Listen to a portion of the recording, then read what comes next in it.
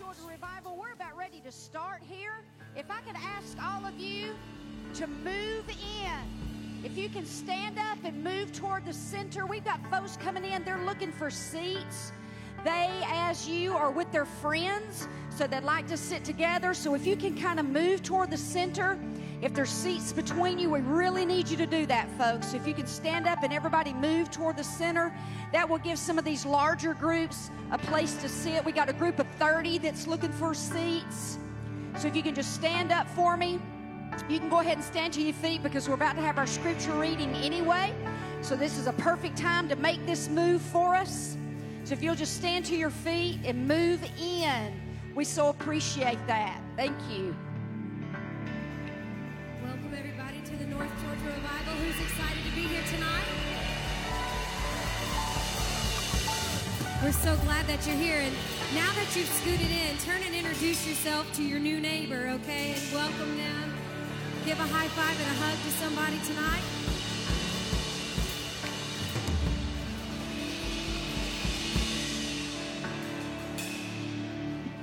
And let's go ahead and grab our Bibles. We're going to turn to Psalm 27 tonight. And if you can, welcome Pastor David as he comes to the platform to read God's Word. Amen? Amen, amen. God is good. Do you love Jesus? Amen. You ready for the word? Now listen, you can't be mad because you had to move to the center. Amen. We're all happy. We're all full of the joy of the Lord tonight. Amen. Psalms 27, starting in verse 1. It says, "The Lord is my light and my salvation. Whom shall I fear? The Lord is the defense of my life. Whom shall I dread? When evildoers came upon me to devour my flesh, my adversaries and my enemies, they stumble and fell." Good God Almighty. Won't the word preach by itself? All you got to do is read it. Amen. Not only, I love Jesus. He made his enemies trip and fall. You know, it's just one thing to fall. Have you ever seen the picture of that model on the runway and she's in her high heels and she falls from here all the way to that wall? Have you ever seen that? She don't just fall down right here. She trips and fumbles and stumbles and falls and ends up. That's what God will do with your enemies. He'll make them just. Come on, somebody. The Bible says he'll make a show of them openly. Make them trip and fall. Isn't that good? Though the host encamp against me, my heart will not fear. Though war rise against me, in spite of this, I shall be confident. Isn't that good? One thing I have asked from the Lord. All the stuff I could ask for him. David was being chased by his enemy. He was run out of his own country. His wife hated him. His father-in-law hated him. He said, but one thing I'm going to ask. Good God. That I may dwell in the house of the Lord all the days of my life. Now, you better be glad you're here tonight, because this is just one moment in your life. But I want to fall in love with God so much, I just want to live in the house of God all the days of my life. Isn't that right? For in the day of trouble, he will conceal me in his tabernacle. In the secret place of his tent, he will hide me. He will lift me up upon a rock. And now my head will be lifted up above my enemies round about me. And I will offer in his tent sacrifices with shouts of joy. Come on, somebody. I will sing, yes, I will sing praises to the Lord. Hear, O Lord, when I cry with my voice. Be gracious unto me and answer me. Last scripture, you ready for it? Touch your neighbor and say, you got to listen to this one. When you said, seek my face, my heart said to you, Yes, Lord. Woo! Hey, let me tell you something. Some of you may be going, I don't even know why I'm here. I didn't even want to come. They drugged me here. Some of you young people, Mama drugged me, Daddy drugged me. Well, let me tell you something.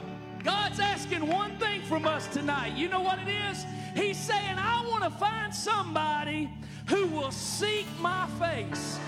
And our response to him tonight is, come on, say it again. One more time. Your face I will seek. Father, in Jesus' name, we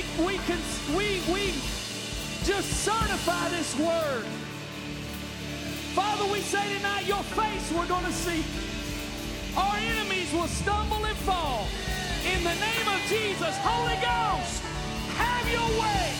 This is your house. In Jesus' name.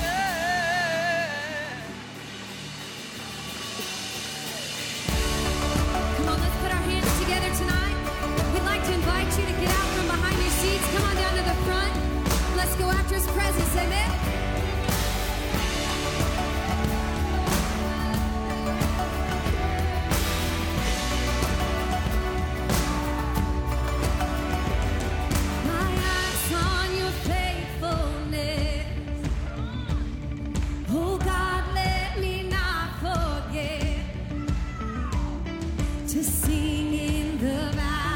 To look toward your goodness.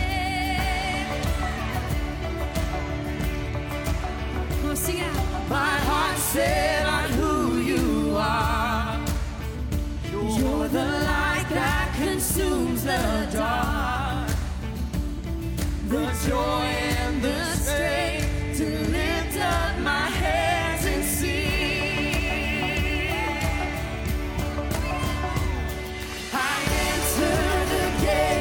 With nothing but thanks, I want to magnify your word. I want to bring you more than words. I enter the gates, come reckless with praise. I'll bring a heart that wants you first, all for your glory.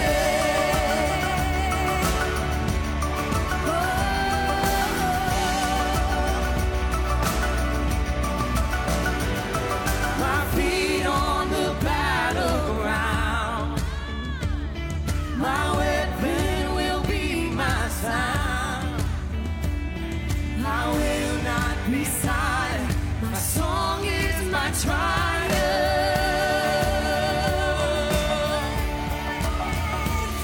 I enter the gates with nothing but thanks. I want to magnify your word. I want to bring you more than words. I enter the gates, come reckless with praise. I bring a heart that wants you first, all for your glory.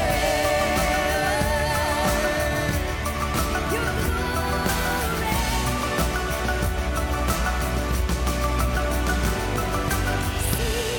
My soul will sing, my soul will make this place an altar. Make this place an altar. Sing, my soul will sing. My soul will make this place an altar. Make this place an altar.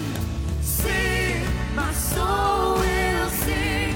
My soul will make this place an altar. Make this place an altar.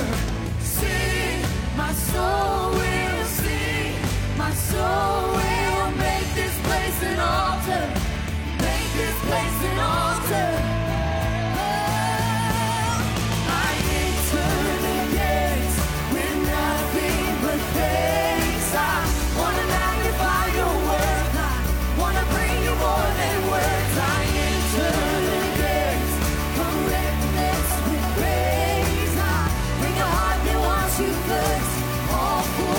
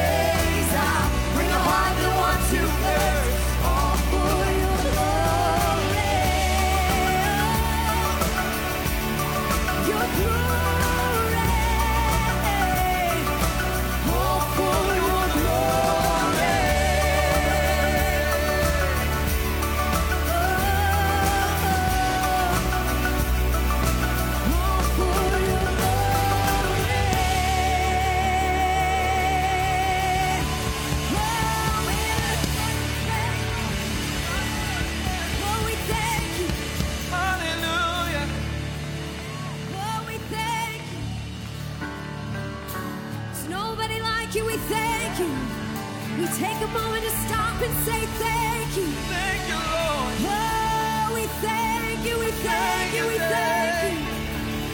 Oh, here we are with grateful hearts, Lord.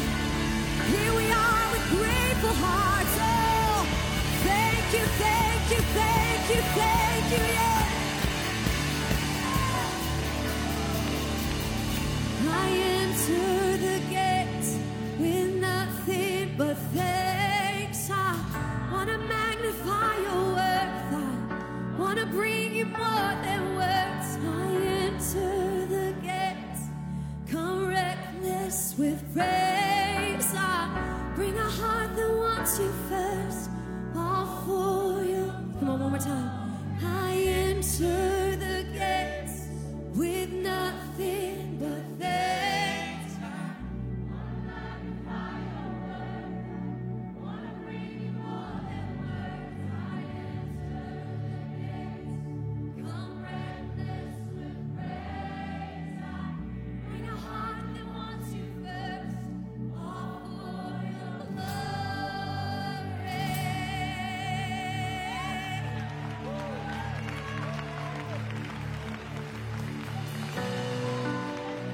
Come on, lift your hands all over the building. Come on, worship Him.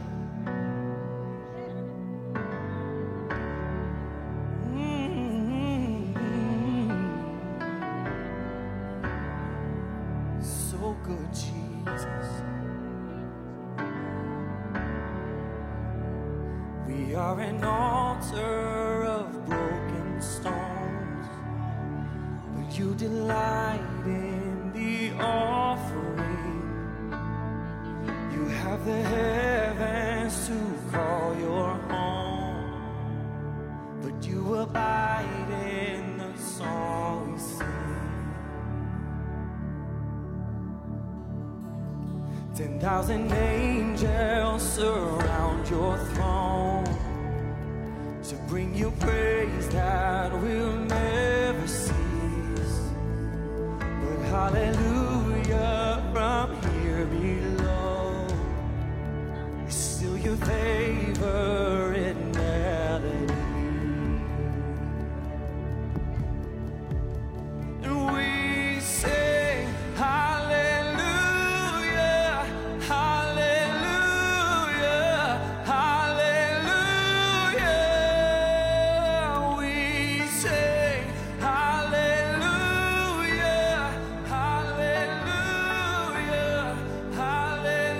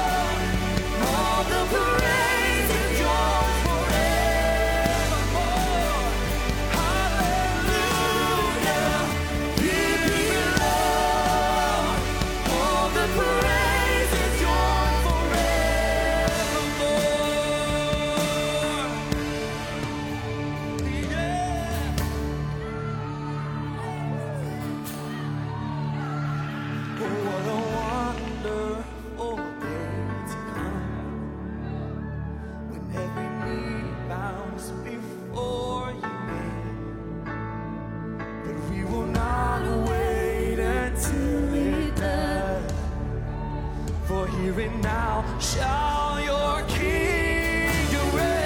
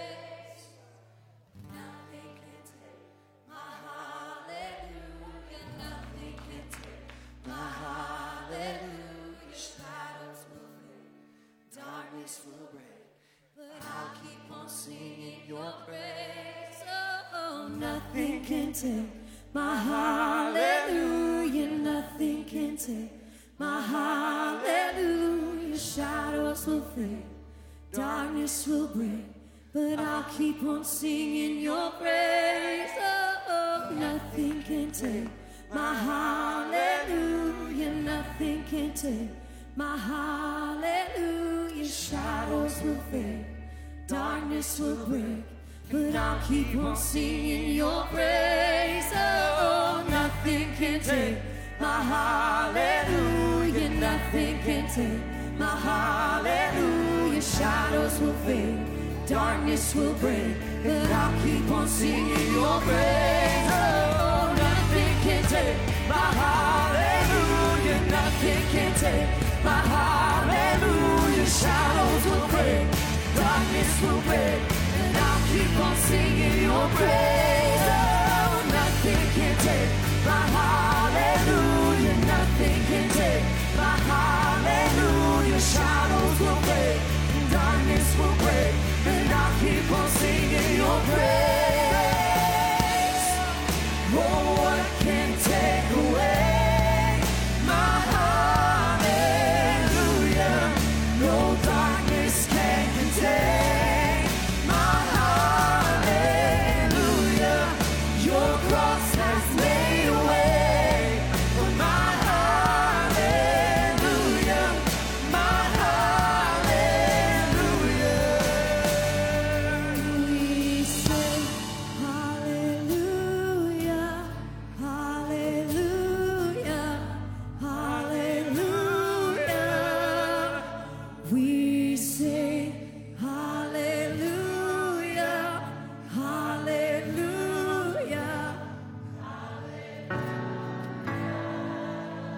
We say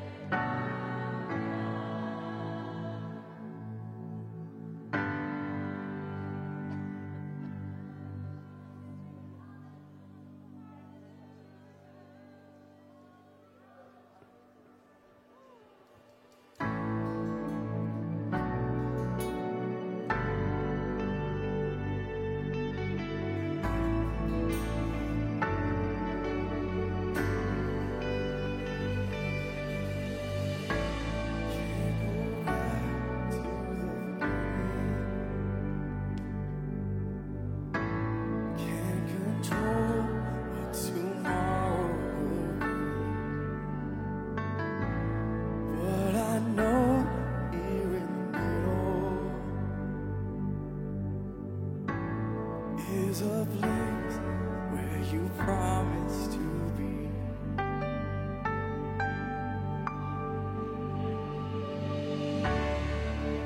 Not enough unless you come. Will you meet me here?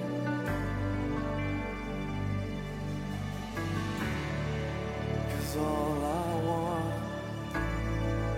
is all you are. Will you meet me here again?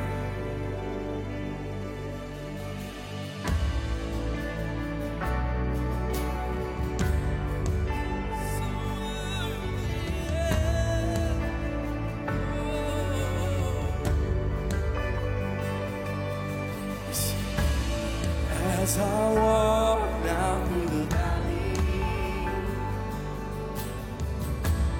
let your love rise above every fear, like the sun shaping the shadows. My weakness, in my weakness, your glory appears.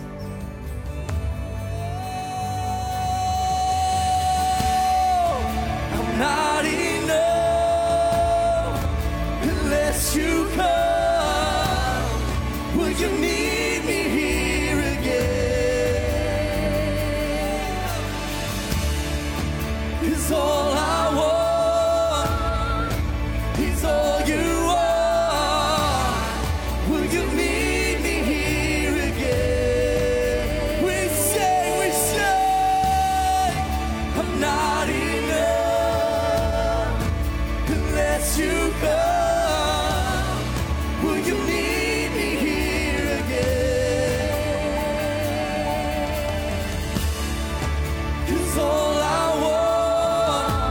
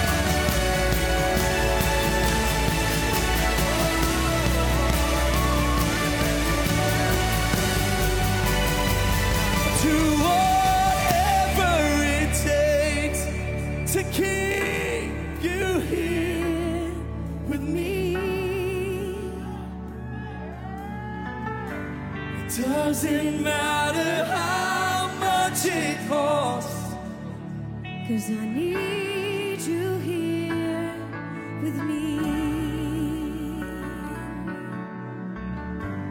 I lay down my will for you, 'cause I need you here with me.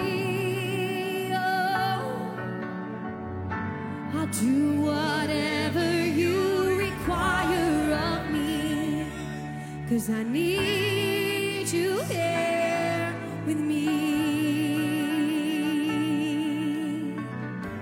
'Cause I'll do whatever it takes, 'cause I need you here with me.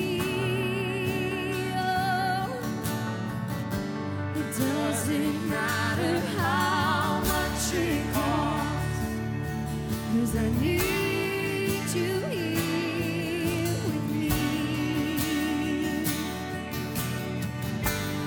I lay down my will for you, 'cause I need you here with me.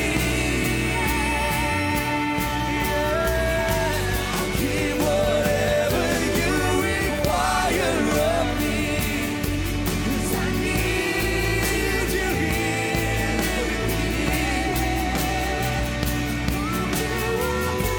And I'll do whatever it takes to keep you here with me.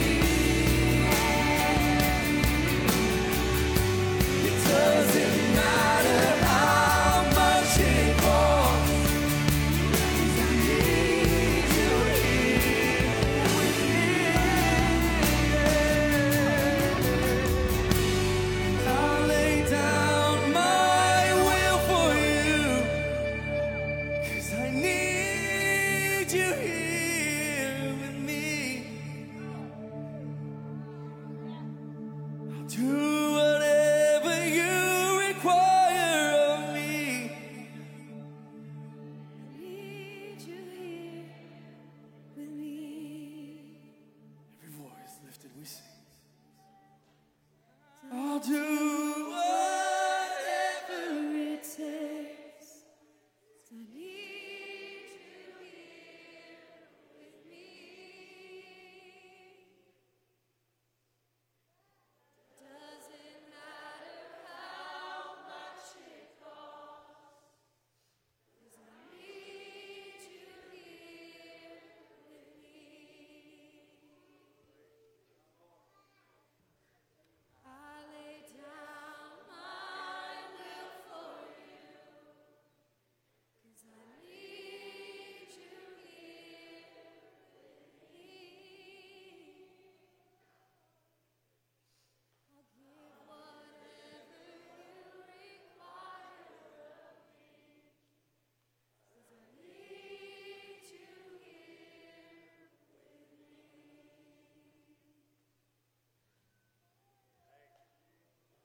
Need you here with me. Find me here and surrender.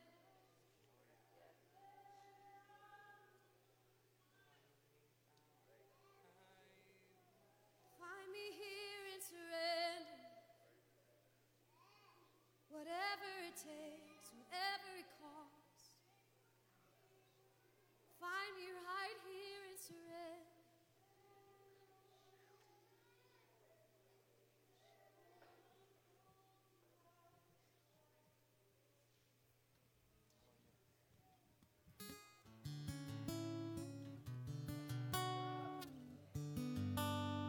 Do whatever it takes.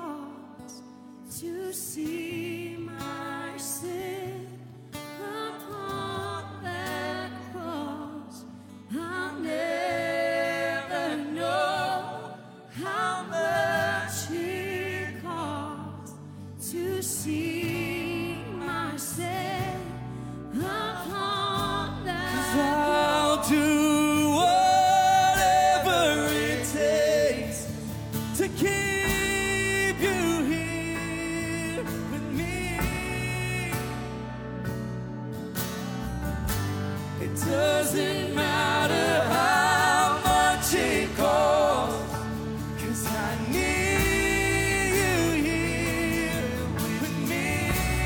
It's only you, God. I lay down my will for you. You here with me.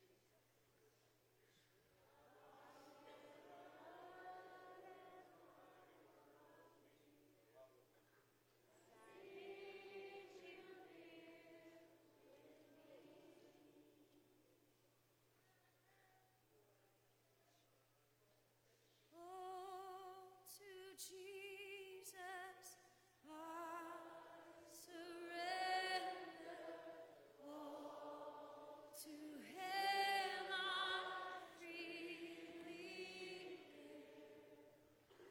I will ever love and trust in His presence daily.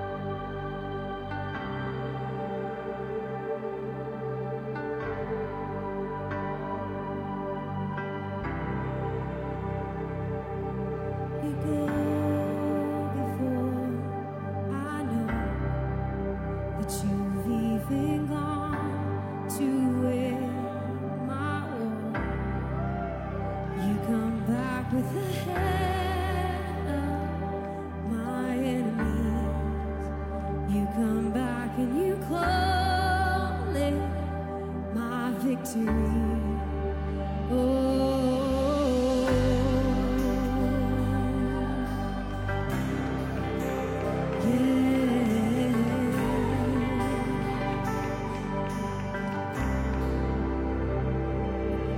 You go before I know that you've even gone to win my war. Your love becomes my greatest defense. It leads me from the dry wilderness and and all I did was praise. All I did was worship. All I did was bow down. All I did was stay still.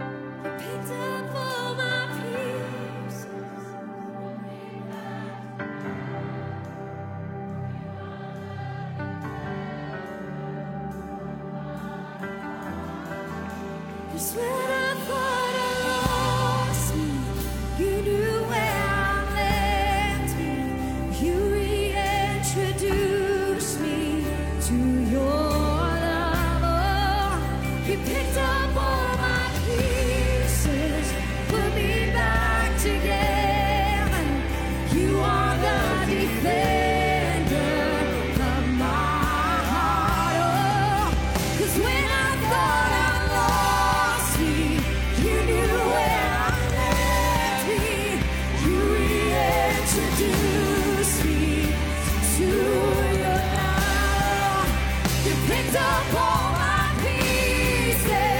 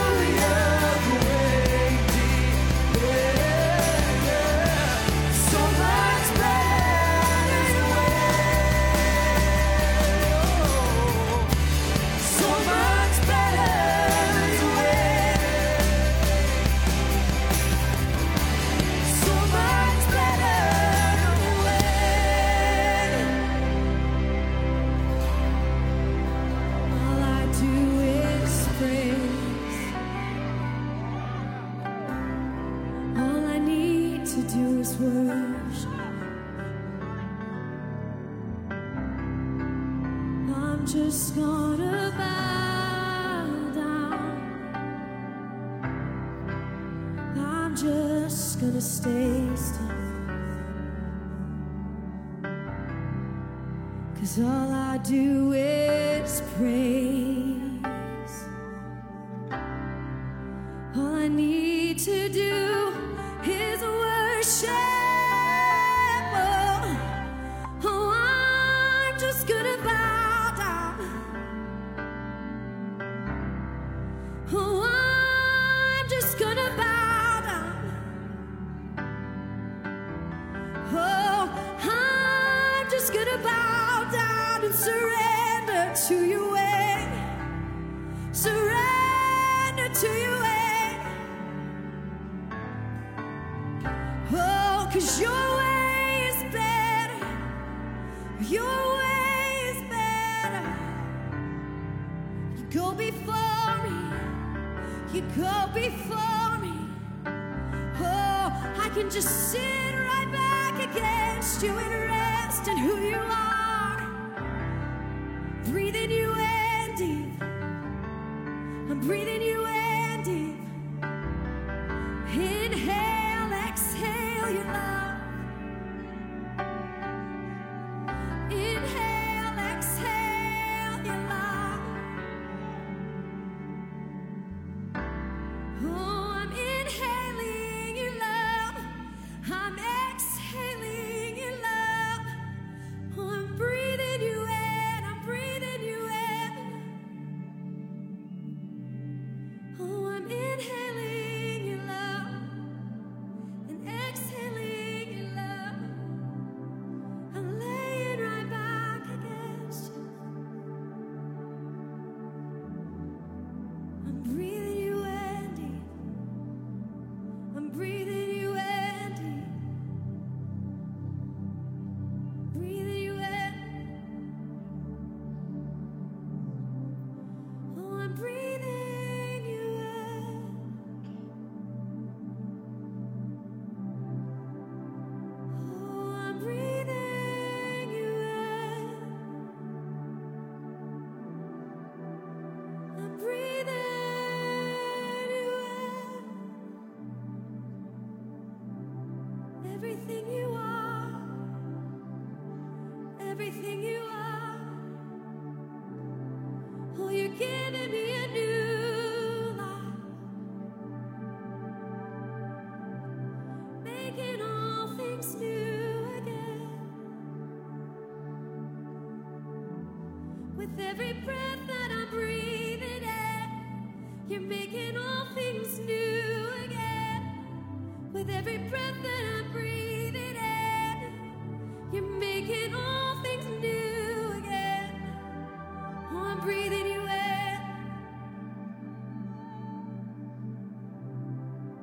I'm breathing you in.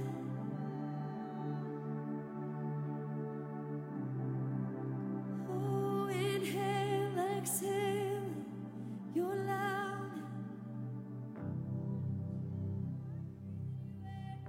Church, the word tonight is this: stop fighting the Lord and receive. Stop fighting the Lord and receive. Amen? Because His way is best. His way is best, and He's already made you worthy to receive. He's already made you worthy to receive. And it's just like Christian's been singing. You need to just lay back in God tonight and receive. You just got to lay back in God. Well, it hasn't come. Well, it's not happening for me. Is your gate open? Is your gate open? And by that I mean, are you praising Him and worshiping Him in it while you wait? Because a gate is a place of access. If you will praise Him and worship Him while you're in it, your gate will open and the blessing will come. Amen?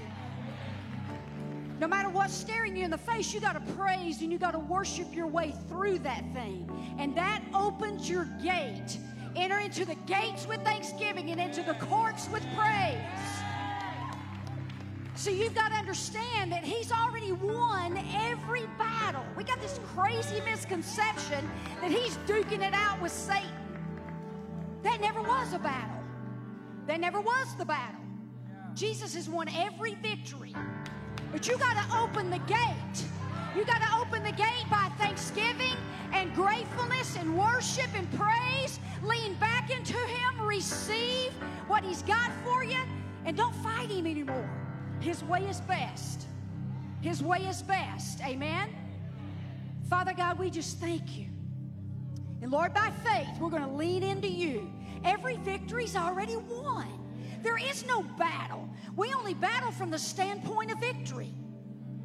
And so, Father, by faith tonight we're going to lean into you and we're going to receive what you have for us. Jesus, if we know you as Lord and Savior, you make us worthy. We're already worthy to receive because of your worthiness, not ours, but yours. And so, Lord, we're not going to fight you anymore. We're just going to lean into you. We're going to receive, and we're going to praise, and we're going to thank you. We're going to be grateful, and we're going to open that gate so that the blessing will come in. Amen? We thank you and praise you, Lord. We thank you and praise you, Lord. Father, may this be the night that we receive. We receive. I just bind that lie that says it's not for me. Not for me, not for me, not for me, for my brother, for my sister, but not for me. We bind that in the name of Jesus. We thank you and praise you in Jesus' name. And the whole house said, amen. As the house lights come up, greet somebody next to you. Go meet somebody you don't know. Let's enjoy the Lord together tonight. Great to see you.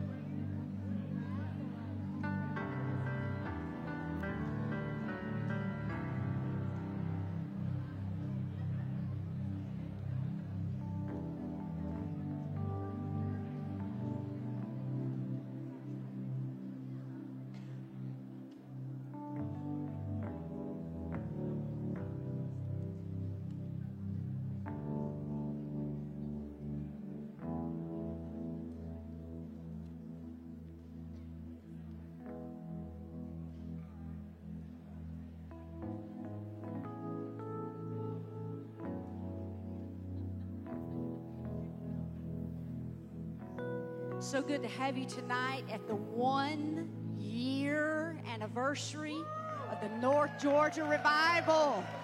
Thank you for being with us. Thank you so much for being with us. Who's new in the house tonight? Just wave. First time. First. Wow, over here. Hallelujah. Over here. Great to have you. We've got a power-packed night. So many things on the agenda tonight. We're going to move right along in our service. Pastor Todd's going to come in a moment with the word, but we have a couple of testimonies that we thought was very, very imperative that you hear. So I'm going to ask Tia Westbrook to come to the platform. Welcome, Tia, as she comes. She's going to join me right up here. She was baptized. Come on over here, baby. She was baptized a couple of weeks ago, and so I'm going to have her just real quickly share kind of a before and after, tell what the Lord did for you in the water. So I have bipolar, and I was told by doctors that it would never be healed, and I got in the water, but I also had a lot of self-harming scars, and I got in that water, and they're all gone. Stand to your feet, amen.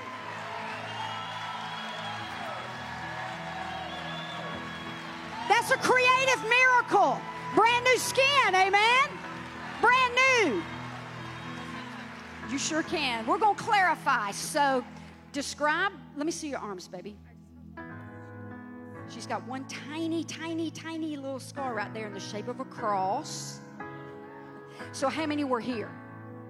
14 on my arm, and then like 15 or 16 on my legs. On your legs, like on the inside, outside? Okay. So you discovered your legs clearing up when that night? When I was changing back into my clothes. So she looks down. Now I understand you celebrated pretty heavy back there. Yeah. Our team was saying, you were in the changing room, I guess, by yourself, your parents or anything, okay, your mom or anything. And so they hear her yelling. What were you yelling? I am am worthy. I am beautiful. I'm a beautiful friend of the Lord, and I have a great life. Were you saying the scars are gone? They're gone? Yes.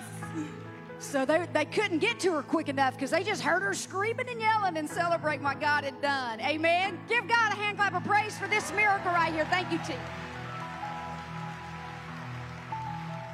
All right. I'm going to ask Pastors Matt and Stevie if you'll come onto the platform. Matt and Stevie Scott from the Gathering Place in Moody, Alabama. Now, our congregation has heard about this wonderful church. And so we've seen some incredible things happen in their church. Pastor Todd and I have been with them twice. Pastor Barty and some of our team went another time. Now, this is the church that's got the swimming pool inside. We had to graduate from the smaller pool to the bigger pool. So I want Pastor just to explain a couple of things that's been happening in your church lately. Yeah, it's been incredible. We came in August on a date night, on one Sunday night, just to check it out. We had read the Charisma magazine article, and we wanted to come over just to experience it for ourselves, and it was incredible.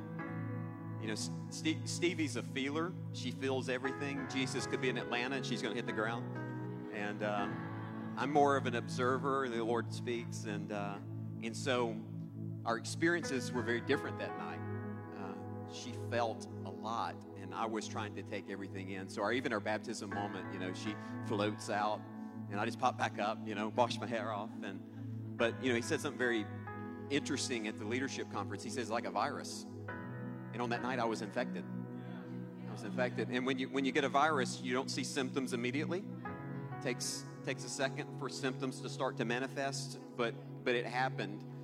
And we received an impartation on that night. And we came back for the leadership conference, and we brought our staff with us. And from September to January, we probably had over 100 people from our church come over and experience the water. And so when we decided to have an event in January, we asked Pastor Todd if he would come. And really, it was last minute that we decided to put a baptistry up. You know, we taught, you want a baptistry, we not want a baptistry, you want water, not want water. And at the last minute, we've got a little small 8-foot portable baptistry. We put it up, and it was not big enough. We had quite a few people get in. Yeah. And so we decided, second go around, to purchase a 14-foot pool. And we just, because we don't have a baptistry in our worship center, and so we put a 14-foot pool from Amazon in our worship center. Since we've had two encounter events, and right at 280 people have gotten into the water. We've seen blind eye open, deaf ears open, eczema gone, depression gone, anxiety gone. We've seen families restored. It's been incredible. Yeah.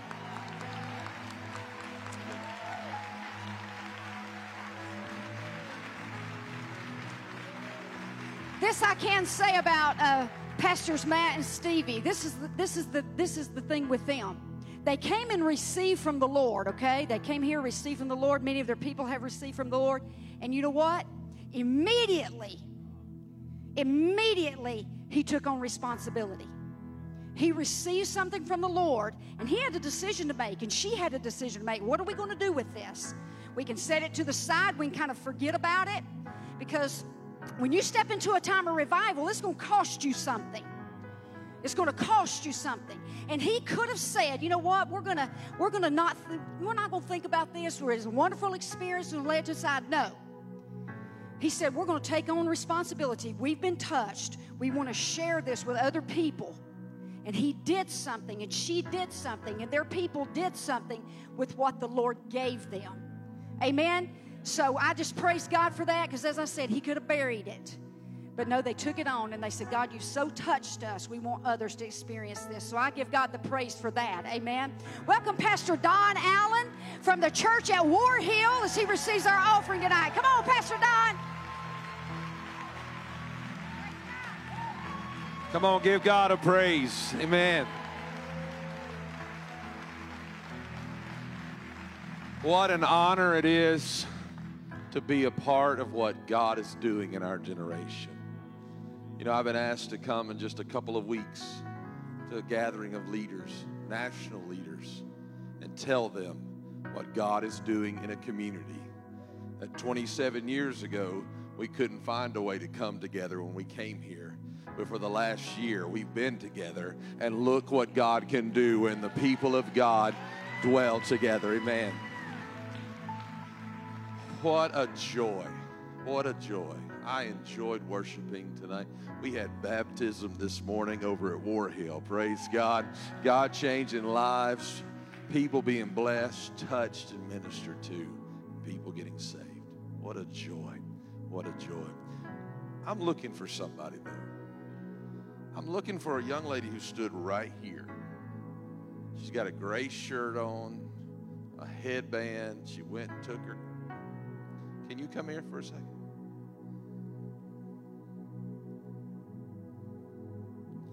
Come up here. Are you from here? Where are you from? Well, I'm from South Carolina, too. I knew there was something great about you. Amen. Go Clemson. I'm getting you back. Come on now. Amen. Did I say that out loud? Tell me your name. Tara. Where part of South Carolina are you from? Lexington. Lexington. Well, we are so glad that you're here. Have you been here a lot? Yeah. First time.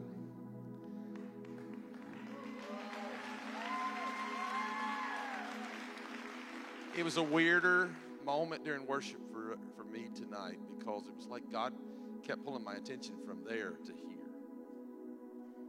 And as he kept pulling it down, my wife and I actually spoke about you for a moment. Because you didn't come to this place just to receive. You took a spot right there and you poured out from your heart.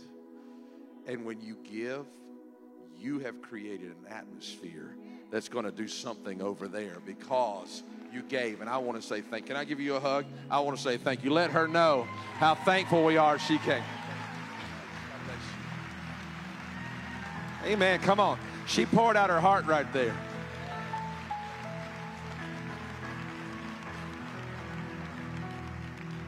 You see, when you come to God's house, that's really what it's all about. Did you come ready and prepared to be a part, to give? Did you come ready to pour out from your heart? Now, I want to share with you just a moment about the importance of understanding of coming to God's house prepared to give. Somebody said, Pastor Don is up after the offering. I am, so just go ahead and get it ready because we're about to receive it. Come on. Now, I want you to understand what I'm trying to say to you.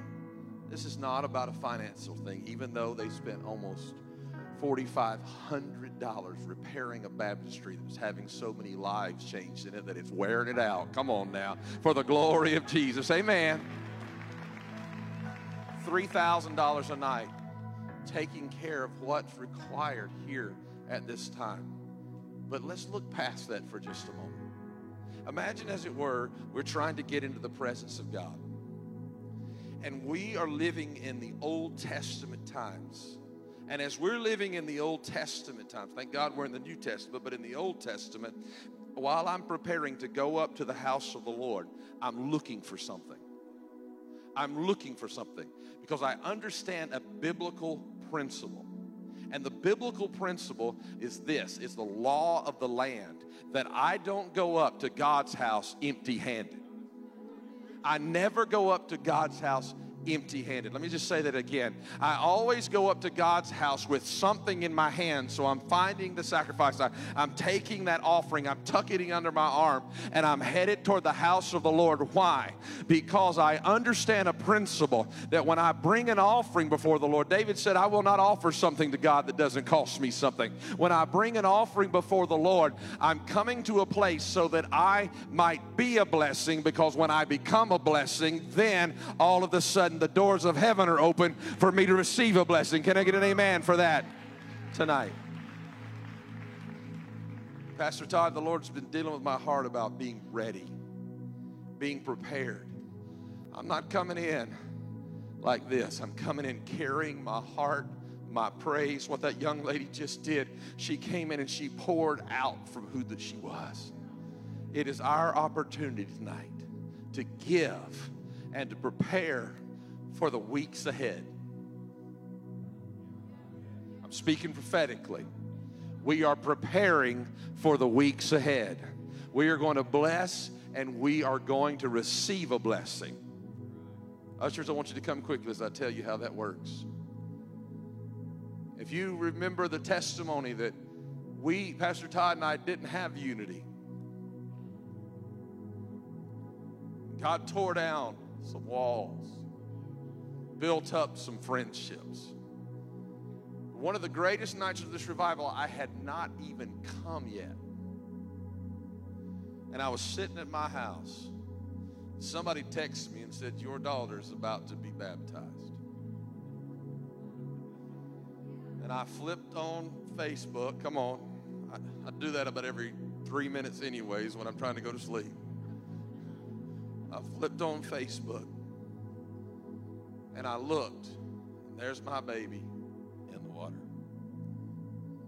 And my first thought was, I'm supposed to be doing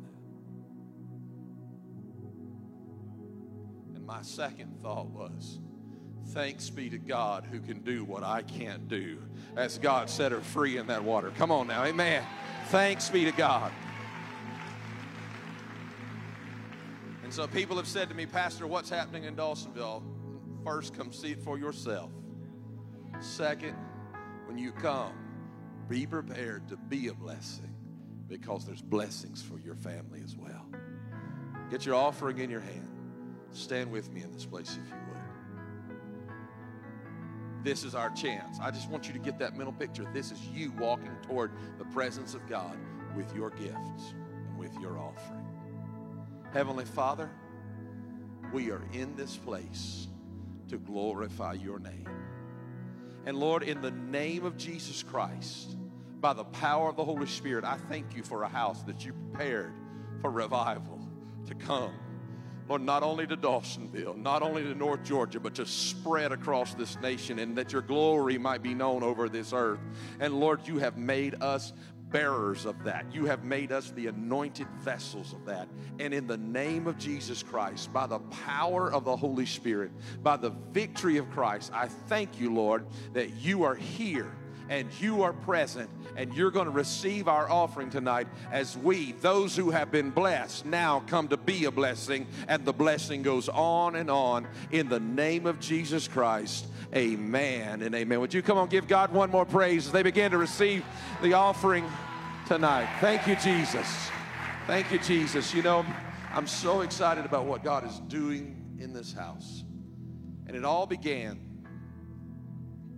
when one man had a vision from God, and he called another man, a man that I have had the honor of calling one of my dearest friends for 20-something years now, a man who came, who holds back nothing. Would you help me make welcome the man who preached the first several weeks of this revival, Bishop Lance Johnson.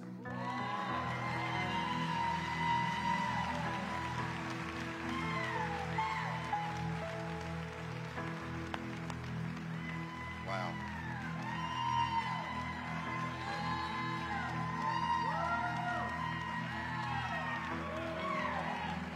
Wow.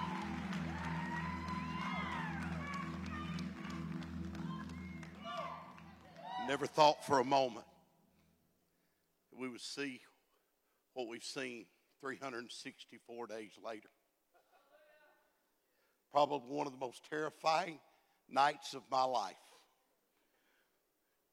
was when Pastor Marty introduced me while Pastor Todd was in the floor, rolled up in a fetal position under the presence of God.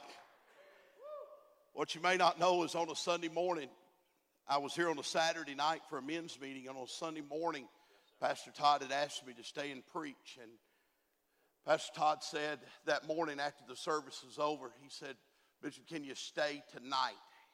And we had an unannounced meeting here on Sunday night. Pastor Todd said that night, he said, I want y'all to come at 5 o'clock. We're going to start praying. And at 5, we began to pray. At 6 o'clock, God walked into this place and sat down. And the rest is history. The lives that have been changed have spoke for what God has done and is continuing to do it. But I believe that God found a man and a woman, and he found a church that he could trust to pastor such a great move of God. And tonight it's my honor and it's my privilege to introduce to you tonight Pastor Todd Smith. Would you make him welcome to the platform tonight? Would you let Pastor Karen and Christ Fellowship Church of Dawsonville know that you love them tonight and appreciate their faithfulness to walk tenderly before the Lord?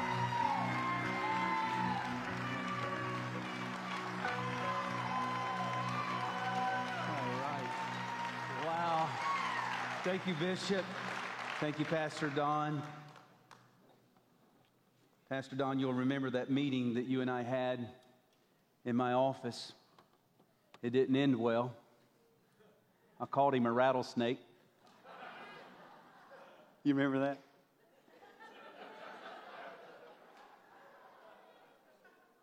I don't know if he liked me, didn't like me,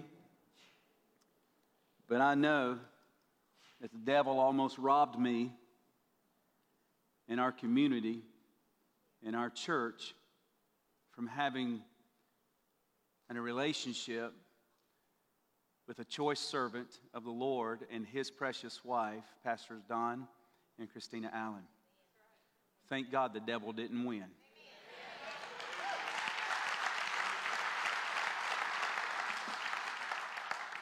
And it is an honor for me to stand in front of you tonight and among these great men of God that have been leading and preaching this revival.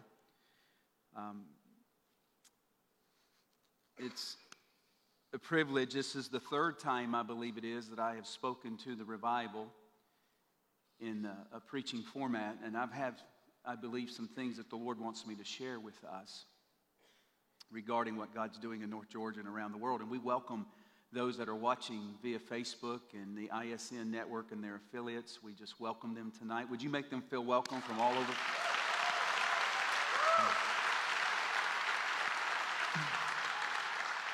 I've not done this, but maybe a handful of times since the revival broke out. But there is a book that I wrote called He Sat Down that I believe was the catalyst for the revival, even though I preached through this 2 to 3 years prior to the Lord coming into this house in glory.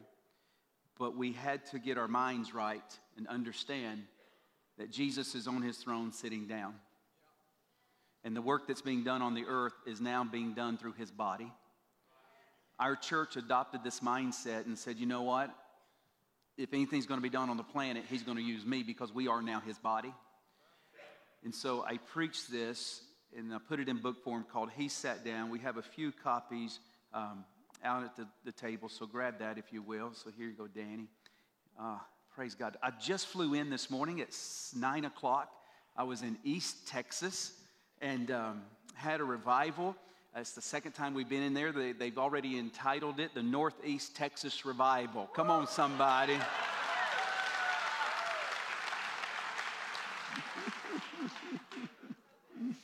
I mean, Winsboro, Texas, beautiful little town. We were there last night. Pastors Craig and Sue Ann Tony in Winsboro, Texas, Restoration Fire Ministries. I want you to take a look at that picture. Can you guys kill some of the lights up here so they can see that? Can y'all see that? This is what happened last night. It is a unique situation. We're having revival, and the county jail let 30 women come to our revival.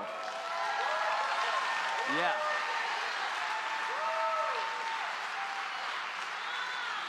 I mean, they got off the van with their towels in hand. I mean, the North Georgia revival has already hit the jail system in Texas. Come on now, somebody.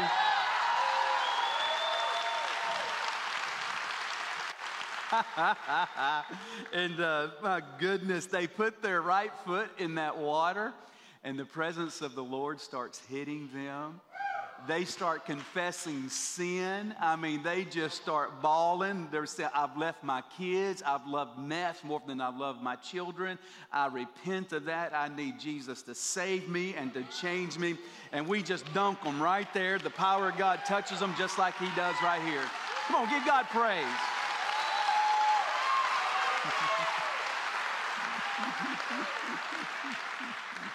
Oh my goodness. I was with Pastor Matt and Pastor Stevie at the gathering place, which is the Methodist church.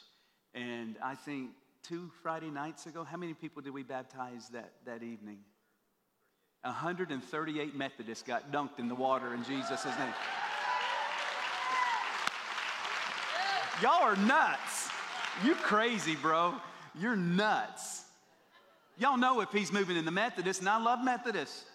Y'all know it's the end times. Come on now.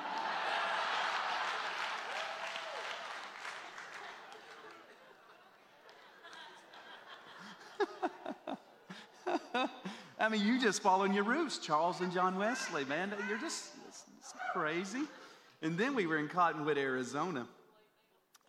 Recognize that tank, Pastor? That's the kind of tank that you guys had. And Cottonwood, Arizona, Pastor Sam and Sandra Lugren. And I don't know how many people we baptized that night. Close to 100 people in 2 nights in Arizona. Is that not nuts? Is that not crazy? What God's doing in the earth? I mean, I'm telling you right now, what God's doing is nuts. Now, I've got a few things that I need to say. I want you to go to Job chapter 14. Job chapter 14 tonight. Job chapter 14. You go to the book of Psalms, turn left, and boom, you run into it. Okay? You can't help yourself. Job chapter 14. I want to read a scripture to you, then I'm going to answer a question. Job chapter 14, stand to your feet. We're going to read the word.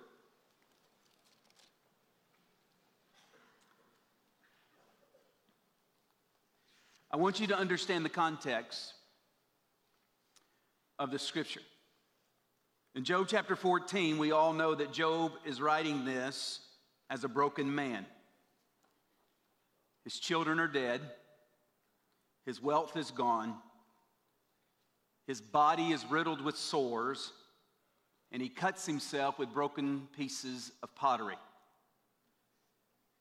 His supposed 3 friends call him evil and a hypocrite. Who needs enemies when you have friends like that? So it is in this context that Job writes verses 7 through 9. And it's not bad enough that his 3 friends are ridiculing, but now children are mocking him. And he sees no way out but death, and he struggles to survive. So in the middle of it all, he gathers himself and he makes a bold proclamation. You're going to love verse 7. Verse 7 says this. I love it. For there is hope for a tree, that if it is cut down, that it will sprout again, and that its tender shoots will not cease. Now understand, everything in his life has been taken from him, and he chooses to be optimistic. He remains in a positive posture. Let me read verse 7 again. For there is hope for a tree, even though it is cut down. Everybody shout, cut down. That it will sprout again, and that its tender shoots will not cease. Verse 8. Though its root may grow old in the earth, and its stump may die in the ground. I love this. Yet, at the scent of water,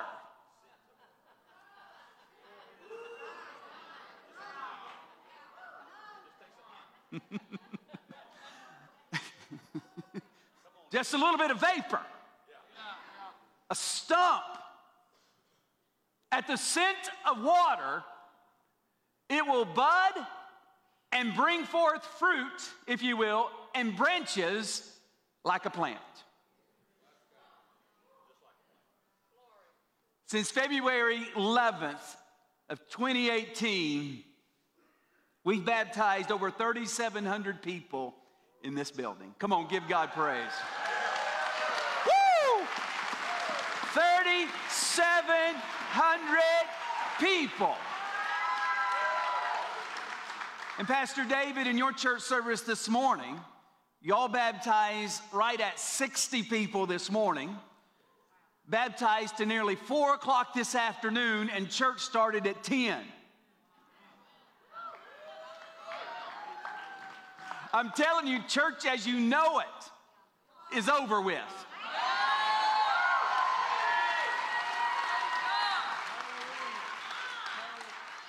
We feel that we can get things done in 58 minutes and 30 seconds and have an encounter with God.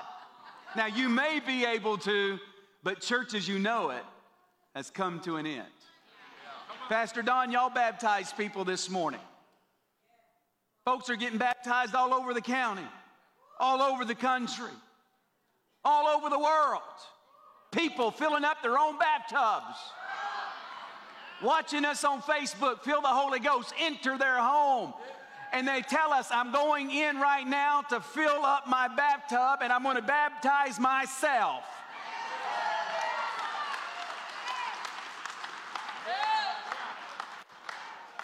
You may be seated. I'm coming back to the text. I love what Paul Cain said. You're going to want to take some pictures of some of the slides that I have for you. Back in 1989, Paul Cain said there's coming a revival that is nameless and faceless. You can't label this revival on a personality, on a pastor, on a teacher, a revivalist. This is so different. You cannot put it on anyone's shoulders. I love what he says. He says, in February of 1989, at an Anaheim vineyard during a conference, Paul Cain prophesied a time when athletic stadiums and arenas would be filled with God's people, preaching the gospel and healing the sick in extraordinary fashion. In his vision, he saw ambulances bringing in the worst medical cases, the local hospitals being emptied to deliver their patients to these events, and the dead being raised by an army of nameless and faceless Christians, releasing a wave of miraculous healings and conversions.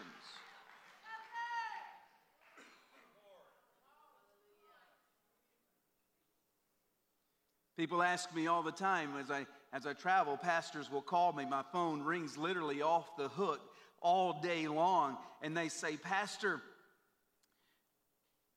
why are you doing this? What's the significance of baptism? Just this week, we had someone comment and say, why don't y'all just lay hands on them instead of getting them wet? What's all the fuss about the water? Anybody had that asked of you? Why do we have to get baptized again? Why are you guys rushing to get baptized again? We get asked that all the time. Come on, let's be honest. Raise your hand if someone at the office, family member, says, why in the world are y'all getting dunked? And so I've had enough of the questions. I just went to the Lord. I said, Lord, I need an answer. Why are we dunking everybody? I know that in January of last year, I'm walking toward that baptistry. It's completely empty. First open vision that this Southern Baptist pastor had ever had. And I see the baptistry completely full and a strip of fire on top of the water like gasoline burns on water. And I saw it from the front to the back, 2.5 to 3 feet wide. And the Lord spoke to me and he says, Todd, I'm going to baptize people with Holy Spirit fire. And at that time, I had no idea the magnitude of that.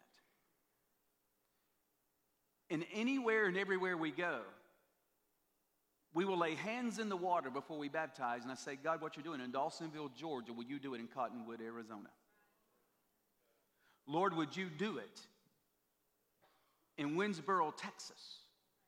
Would you do it in Moody, Alabama at a Methodist church?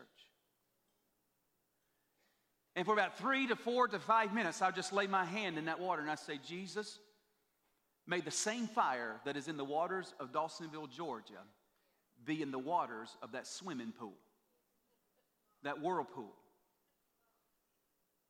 or the tank. And the very same thing that's happening here is happening everywhere. With pastors that believe that Jesus is coming after his bride. So I asked the Lord, now stay with me, because I'm going to get back to Job in just a moment. I asked the Lord, I said, Lord, why baptism? Why are you doing it this way? And the Lord spoke to me very clearly, and I wrote it down. I'll never forget how he spoke to me, and this is what he said to me. Are you ready for it? He said, Todd, I am coming with a vengeance for my bride.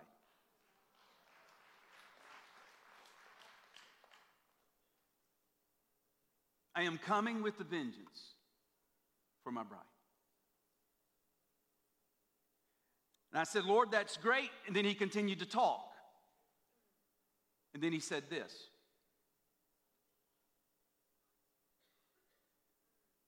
He says, my people in my churches have been fleeced. If I have ever heard the Lord speak to me, I know without a shadow of a doubt he spoke to me in this interchange of ideas, and we were communicating. And I said, Lord, this is not going to go over well. Because I had a problem with this, not the first part, but the second part. I don't have a problem with Jesus coming to his bride with vengeance. Now, when you look at this word vengeance, I don't want you to think he's coming with revenge. I want you to look a little bit deeper at the word. In other words, I'm coming with an intensity and an urgency. I'm coming with focused purpose. I'm going to be relentless and I'm going to be determined. And he says, I am coming for my bride. And he was speaking to me and he says, Todd, do not get in my way.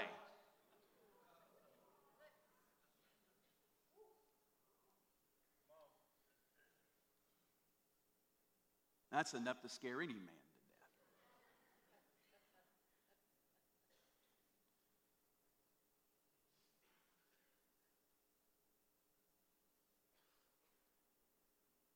I'm coming with a vengeance for my bride. And y'all know what he's doing? He's bypassing preachers to get to his people.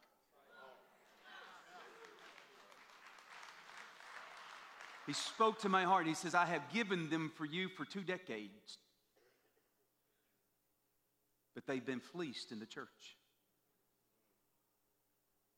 I said, Lord, I don't like that term. Could you soften it just a little bit? What does it mean? And when I hear fleeced, I see a shepherd fleecing his sheep, shearing him. And he said, that's not what I'm talking about. Because when I think of fleecing, I think about taking. That pastors have taken from people. That's not what he meant. And I said, Lord, you're going to have to explain this to me. What do you mean by fleecing? Because, Lord, this is a very combative word, and it's very controversial, and it's not going to go over well if I have to share this with people. So, God, you're going to have to help me work through this. And this is what he said to me. In fact, I went to synonyms of the word fleece trying to find something different, and this is what I found, and I find it very interesting. It is this: my people have been cheated.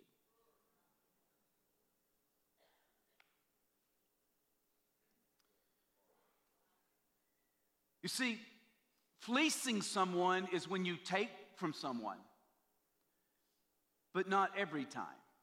Have you ever been cheated when someone didn't give you what was yours? I mean, have you ever been like at a restaurant buying groceries, you're checking out, and they kept some of your change? We call that being what? Cheated. And so the Lord said to me, he said, Todd, I'm coming with a vengeance to my bride. I'm bypassing our preachers, I'm being general, I'm just bypassing preachers, and I'm meeting my people in the water. The mano a mano, one-on-one.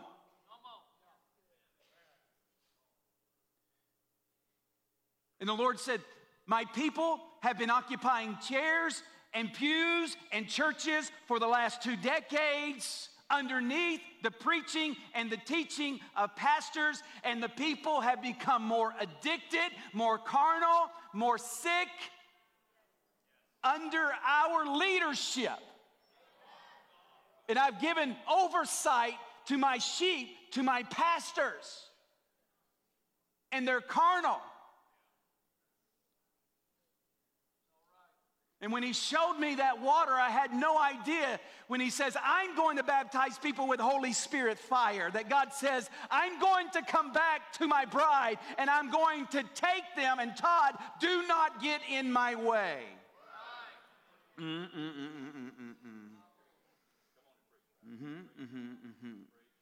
How have we as pastors, I'm going back to Job, I promise you, just give me a moment. But as the leader of this revival, there's certain things that I have to say in the atmosphere, not to you,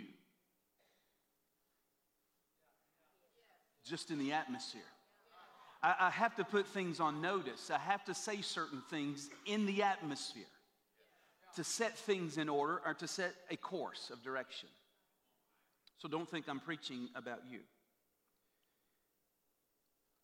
So how have we cheated our people? Can I give you a few suggestions? Pastors have not preached the whole counsel of God. We've stopped preaching holiness. We've stopped asking our people to turn from sin. You don't hear a lot of preaching on righteousness. Very few pastors and leaders are teaching on kingdom living. They're afraid to embrace the difficult part of Scripture. Pastors have started running after blessings, comfort, and ease, not preaching the difficult sections of the Word of God. They make it easy to be converted. Just believe and say a prayer and you're saved. Repeat this prayer after me. Fill out the card in front of you. Require nothing from them. That salvation is nothing more than intellectual assent. As long as you believe, you're saved. The devils believe and tremble.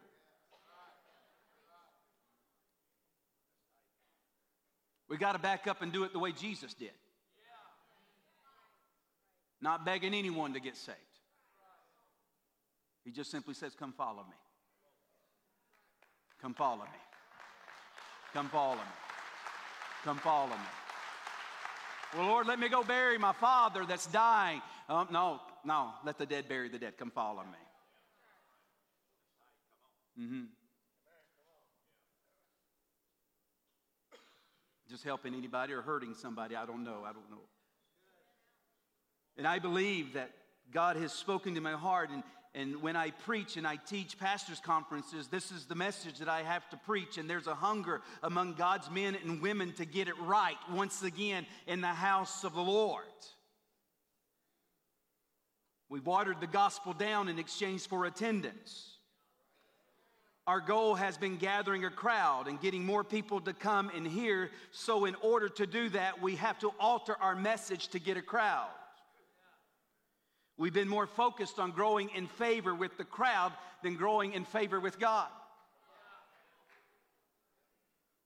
You see a pastor that becomes somewhat notorious or a little bit of notoriety, the first thing that he begins to do is trim his body to look presentable in front of a crowd. His shirts get tighter, shows off his physique. Before that, fat and flabby. Starts gathering a crowd, there's a certain image that I got to uphold. I'm preaching. All of a sudden, they used to wear long sleeves. All of a sudden, they get a little notoriety. They say, I'm going to be in front of millions. I got to get into the gym. And overnight, they start wearing shirts up here to show off them biceps and those pecs. And they'll do this a little. You know what I'm saying? I've seen it. Y'all act like I'm crazy.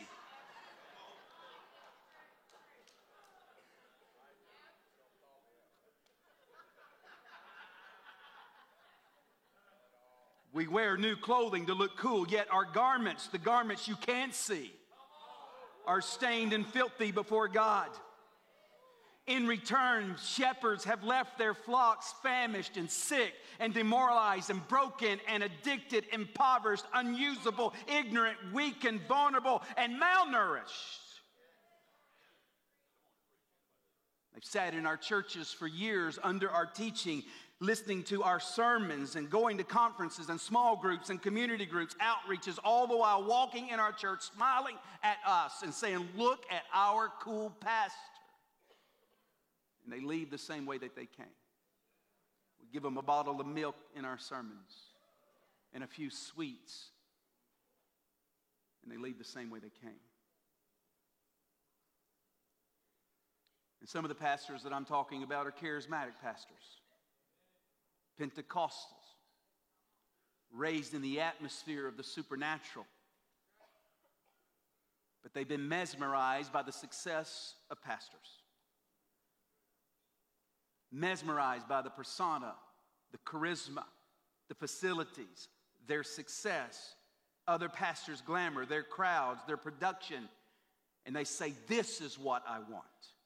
And I want my church to look like that. Pastors, many of us have traded in our roots, our lineage, our spiritual DNA. And most pastors today, as the Bible says, are clouds without rain. I know what transgender looks like. I've seen it. If you're transgender, you have an identity or a gender expression that differs from their assigned sex.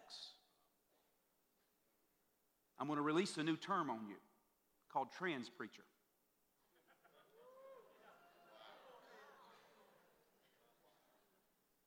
I'm going to say it again. Trans preacher. You got an identity issue. You're charismatic, but you express yourself as if you're a cessationist and a staunch dispensationalist. You believe, but you don't practice being a spirit-filled Christian. You don't know what you are any longer. You pray in tongues in your office. You believe there is more, but on Sunday morning you walk out and you act like that isn't who you are. You put on spiritual makeup. You put on your nice high heels and dress yourself up as a seeker-sensitive preacher. You cover up your true identity, but underneath the mascara and underneath your clothing, the lipstick, you are still a man of God that longs to see the power of God manifest in your ministry. And no matter how hard you try, you can't change the fact that you are born, bred, and baptized in the Holy Ghost. You are a fire-breathing, tongue-talking Pentecostal. But you have bought a bill of goods, a product that can't bring the kingdom of God nor the power in your local church by trying to have Christian swagger and to be cool to influence people. I need to say this, and I need to say it very quickly and move on from my message. We need pastors to come back out of the closet.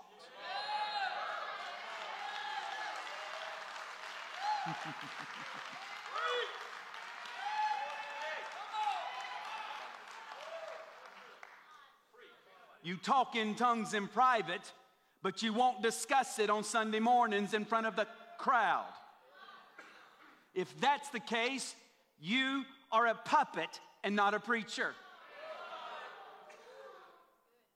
You dream of big crowds, big money, big buildings, and they dictate to you who you are. Try Stop trying to be someone you're not. It gets worse. Now, this is not to you. This is all the other pastors, okay? And I'm just telling you. I'm telling you it's about to get worse. Touch 3 people and say, it's about to get worse. Deep down in your spiritual DNA, you believe in healing. But you only pray for people in private. God has used you in the gifts of the Spirit, but you won't train others. Yeah, and I'm about to go there, so buckle up right here. You know what it's like to be slain in the Spirit. To be knocked out by the Holy Ghost in one moment, and in one moment He did a complete work in your life. But now you won't even ask people to come forward in an altar call.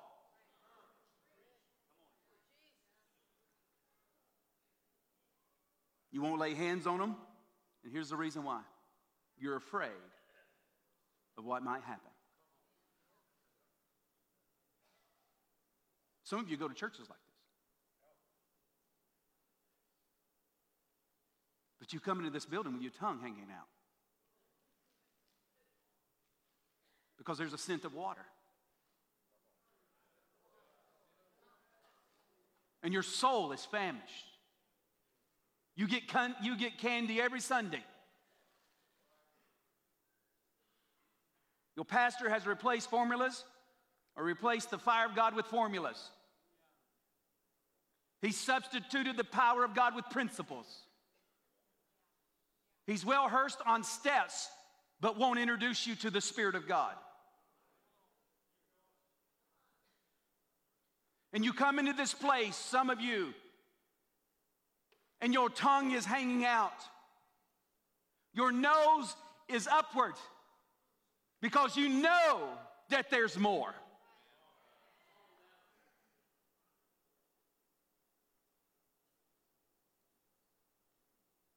Why is God baptizing people in water and meeting them with fire? He says, I'm coming back for my bride with vengeance.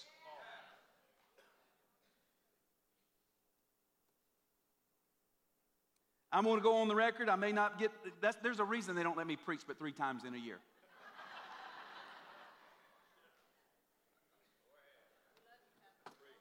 We do not need, now hear me, another seeker-sensitive church.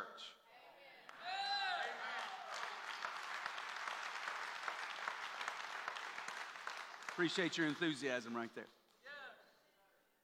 Now I'm going to say it again. We don't need another seeker-sensitive church.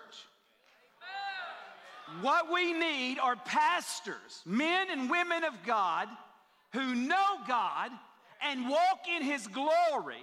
And when they speak from the platform, the glory of God fills the house with His presence. And God walks into the room, and we need pastors who are not afraid to give God back the church.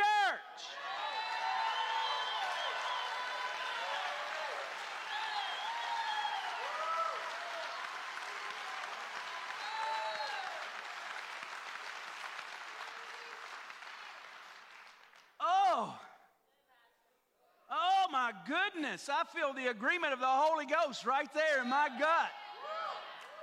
I just felt the roar of a lion on the inside of me. Whoa, yes, yes. I told one seeker-sensitive pastor not too long ago of a really large church. I mean, I was talking to him, and, I'm at a point now I just don't care. I've done seen too much, heard too much. I've seen the glory of God. I've seen psoriasis melt off a man's body. I've seen scars melt off a lady's, Tia's body. Hey! Dear God in heaven, screaming as if in horror in the back, and our people ran to her thinking, what's happened to her? Until you go, they're gone. I've seen a 75-year-old woman in Cottonwood, Arizona, her joints locked up, get baptized. Jesus roars over her in that water. The fire of God touches her, and I've seen that 75-year-old woman do. Her legs and her arms moving, got unleashed, and ran around the church. My God in heaven. I've seen eczema leave a person's body. We've got testimonies of people being bipolar, ADHD, coming off their medicines, being doctor verified that you no longer need medicine. So I don't tiptoe any longer. I don't have to any longer. And that's not an arrogant statement, because my eyes have seen too much and my ears have heard too much to go back to be powerless. Woo!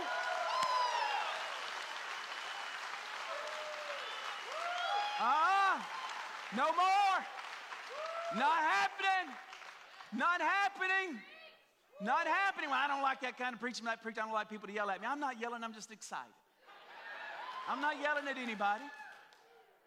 Not yet. But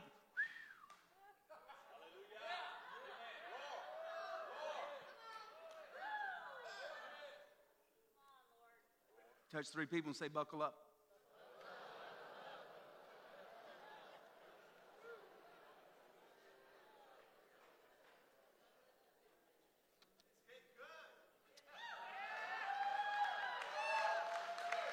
If the truth be told, and I'm not angry, I'm not upset, but the truth be told, some of you that go to a seeker-sensitive church, you're disappointed. You're longing to see the power and the fire and the love and the life of God in demonstration in that church. That's why you sneaked into here.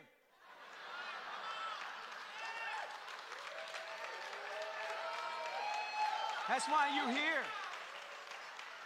It's not seeker sensitive, it's sneaker sensitive, all right? We'll be sneaker sensitive, a new term. We got trans preacher and sneaker sensitive. That's why you're here. Sitting in the back, don't want to be on camera. I know. And I can tell you this, that sometimes a church gets so big that you can't upset the apple cart. I understand that. Because we have budgets. We've developed an image. We have a brand. And to turn and to shift would cause everything to collapse. But can I just be real honest with you? Here's the truth. I'm going to be honest with you right here. Now, touch 3 people and say, buckle up, because you really need to put the seatbelt on this one. Now, I'm going to say this, and I want you, I'm not even looking at y'all. Y'all making me nervous here at the front row. I'm not even looking. You know, because you can be preaching, and preachers got, they got some nonverbal communication, so I'm not even looking at them. All right, now watch this. Who said that? I'm not even looking. Let me say it again. Okay, yeah, all right, Pastor David. We're leaving. Here's the deal. Can I be honest with you? I've heard this with my own mouth, with my own ears.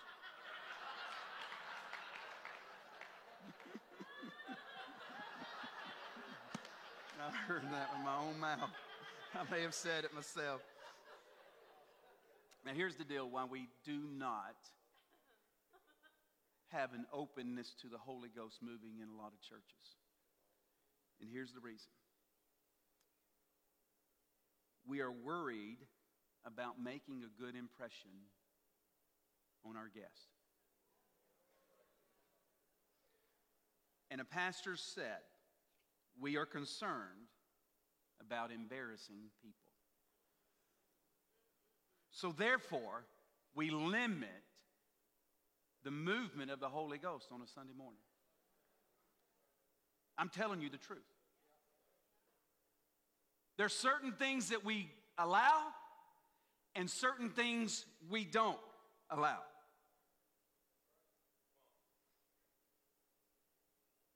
We don't want, here's another one, to make people feel go ahead and fill in the blank. What? Think about that. The audacity. For me as a shepherd that have sheep that have ticks and fleas and ailments and disease and malnourished, the very thing that could help them in one moment, the very thing that could have caused every ailment in their body to be taken care of, I make the choice that I don't want that flea-bitten, tick-infested, malnourished, sickly little sheep.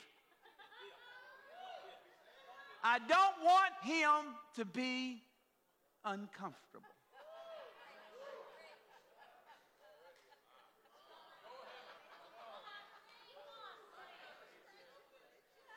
Y'all know I'm telling the truth, Danny.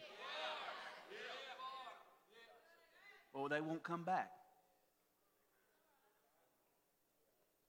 You know, Jesus did not have a problem with that.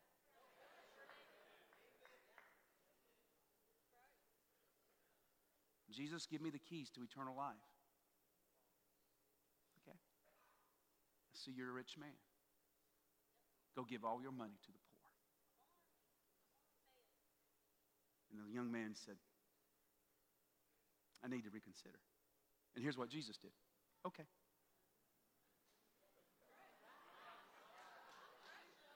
Not that he didn't love him. Not that he wasn't concerned. The Bible says that Jesus walked away sorrowful. But he didn't beg him. And he wasn't about to lower the standard.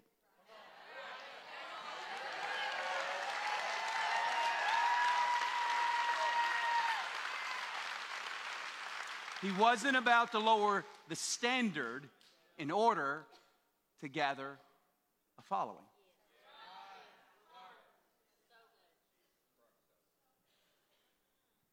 So we have reinvented and wrote a new manual and submitted to Jesus and said, Jesus, from this point on, we think we know better than you. And we'll take over from here. So we're going to box the Holy Spirit up in a compartment and crack the door open and say, you can only come out this much.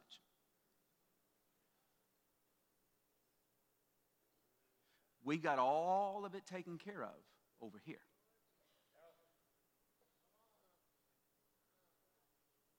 And here's what we do. Maybe if they see how cool we are, maybe if we are a little bit like them, that they can see how much we relate to them, that they will want to come and join us. And when they come and join us, then they will embrace our belief system. Do you hear what I'm saying? And so what ends up happening is that they come and join us and remain as carnal as we are. I got to get off of this. But while I'm at it,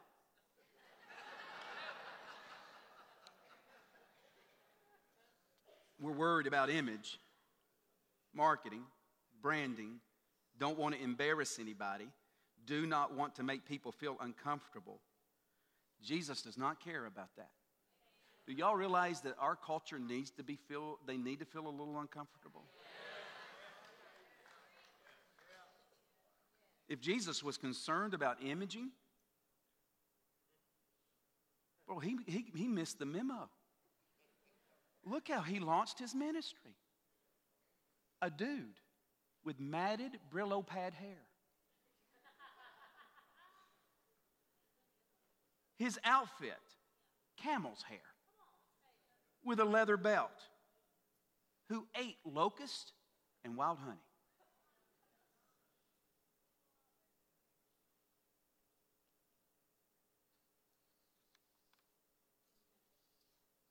Imagine that. John the Baptist being introduced to guests.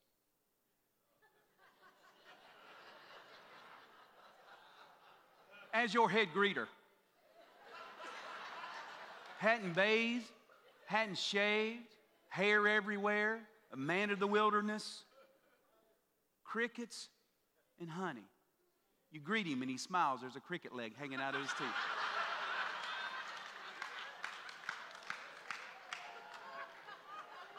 That's what it says. That's what he ate.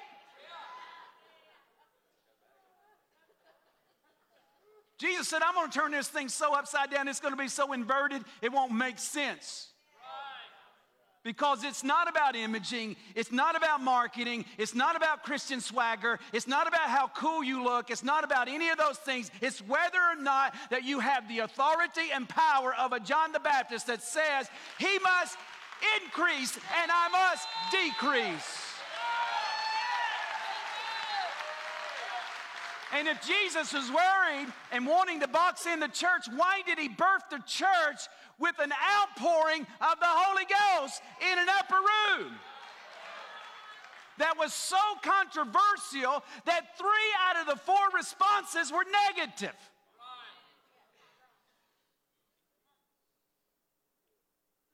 We don't deal with the negativity very well, so we'll calm it down. All right,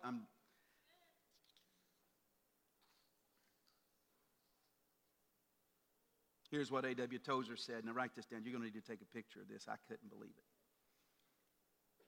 it. He says, modern Christianity has become so watered down until the solution is so weak that if it were poison, it would not hurt anyone, and if it were medicine, it would not cure anyone.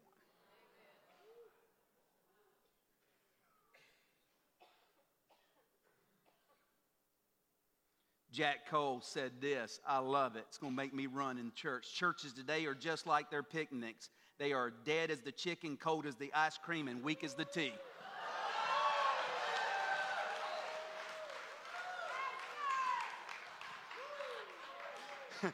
Ooh, I feel the lion about to roar on the inside of me. Isn't that the truth? Got to hide Jesus. Put the Holy Ghost on a leash. The church needs a Holy Ghost invasion. And I got to tell you something. When the Holy Ghost comes, it's going to attract all types of people. It's going to attract crazy people. It's going to attract people that are nuts. I'm going to go ahead and tell you that. I'm going to tell you that. But it's also going to attract people just like you with your tongues hanging out, because you are looking for you're looking for the authentic. You're looking for the real. You're tired of candy church. You're tired of candy church. Steps and formulas and principles that make you a better you. A better version of you. But where are the men and women of God, the young people that say, God, I want to know you in the power of your resurrection. I want to know you in the authority that is mine. Where's the crying and the repentance and the dying and the desperation in the house of God, and says to your pastor, if you're not going to go after him, get out of my way.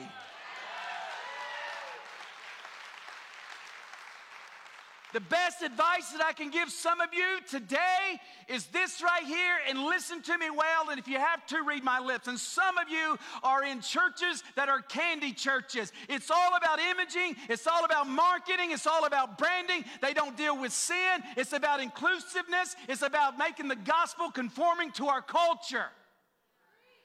Hear this, pastor, in desperation. This is why I'm here tonight. Some of you need to gather your stuff and run as fast as you can away from the church that makes you feel comfortable. You gather your children and you say, honey, we're running. We're running. We're running. Well, my kids like their children's ministry. Well, who wouldn't like Disney World?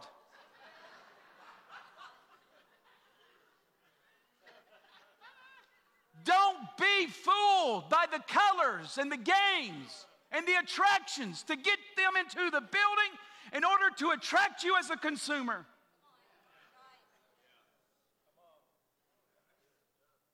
Not ought to be if your kids like it.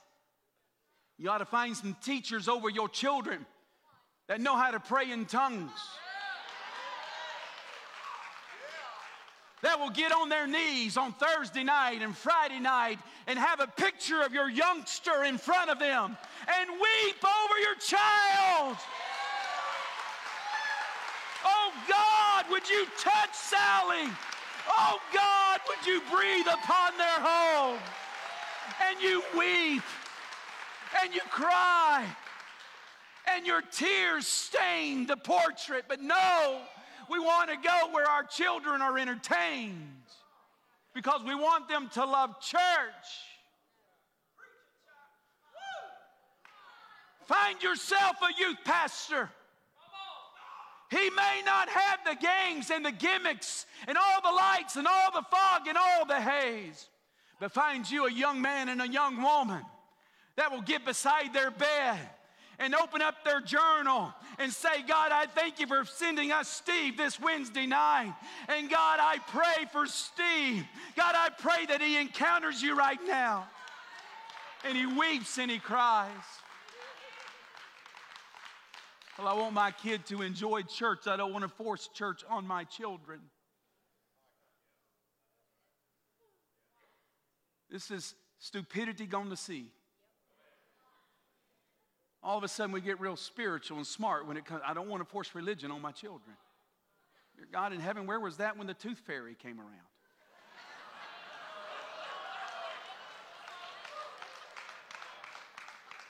Every child believes in the tooth fairy. Didn't ask for it. You forced it on them. They don't grow up thinking the tooth fairy. No, we're going to pull that tooth, and guess what we're going to do? We're going to put it under that nasty, stanky tooth. We're going to put it under your pillow. And then while you're sleeping, somebody with wings is going to come through the window. Tippy-toe in your bedroom, lift your pillow up and give you a quarter. $1 bill. Don't talk to me about forcing religion on our children.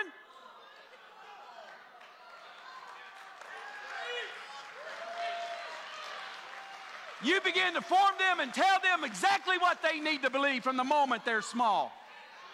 Don't leave it up to no 8-year-old what they're going to believe. Dear God in heaven, you live in this house, you eat my food, you sleep in my bedroom, you're going to do exactly what I tell you to do. You're going to believe in Jesus. You're going to follow Jesus. You're going to serve Jesus. Declare and decree it over their life. He's 9 years old. I'm going to let him decide for himself. And then there's the dude that lives on the North Pole. Lives in snow all year round. He's 485 pounds.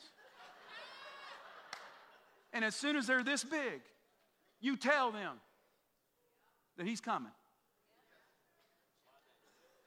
On 9 reindeer. Flying through the sky. In a red suit. And is going to deliver packages to 2.7 billion people on the planet in one night. Going to fly to your house and land on your roof without you hearing it.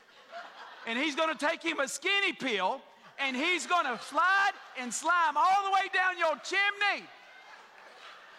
Eat your cookies and drink your milk and leave everything that you wanted under a tree. Dear God in heaven, don't want to force our belief system on our kids.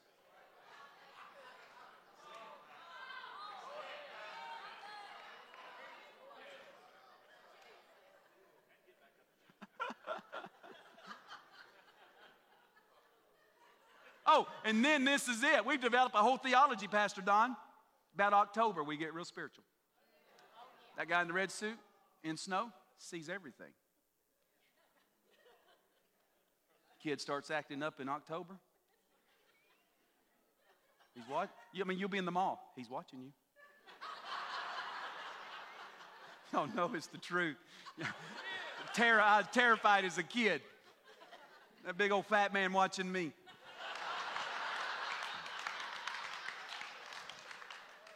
And he knows who's. You want that bicycle? Stop crying.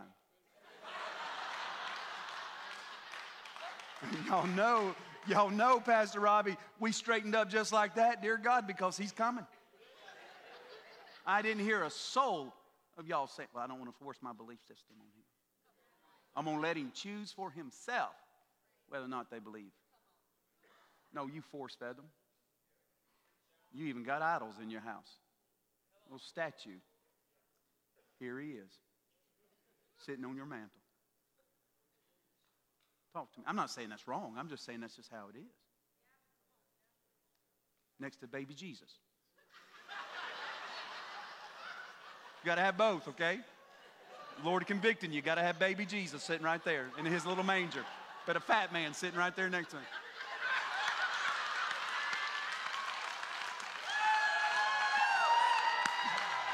All right, I'm done. I'm done. Here's the deal. Some of you guys, you need to force Jesus on your kids. If they can play Fortnite for 18 hours a day, they can sit under a 45-minute sermon. They can go to youth group on Wednesday night.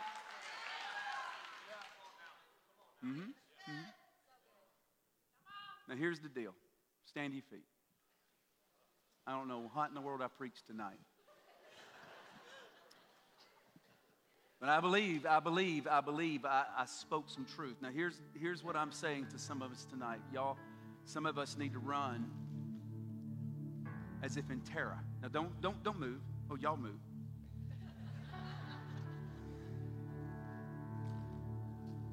Some of us need to run in terror, as if in terror, from some churches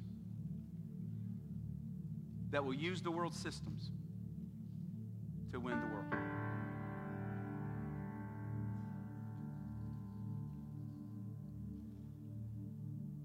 So I'm telling you this. Write about it in the book that's coming out at Easter. An 18-wheeler passed a friend of mine, Pastor Craig Tony. I hope he's watching right now, and he shared this with me the other day. And on the back of the 18-wheeler is this slogan about vacuum cleaners.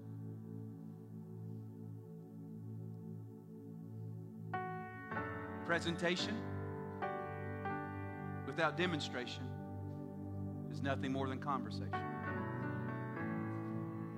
I'm going to say it again.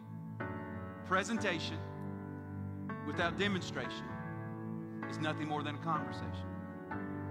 And our churches are great about conversation, talking about how great God used to do things.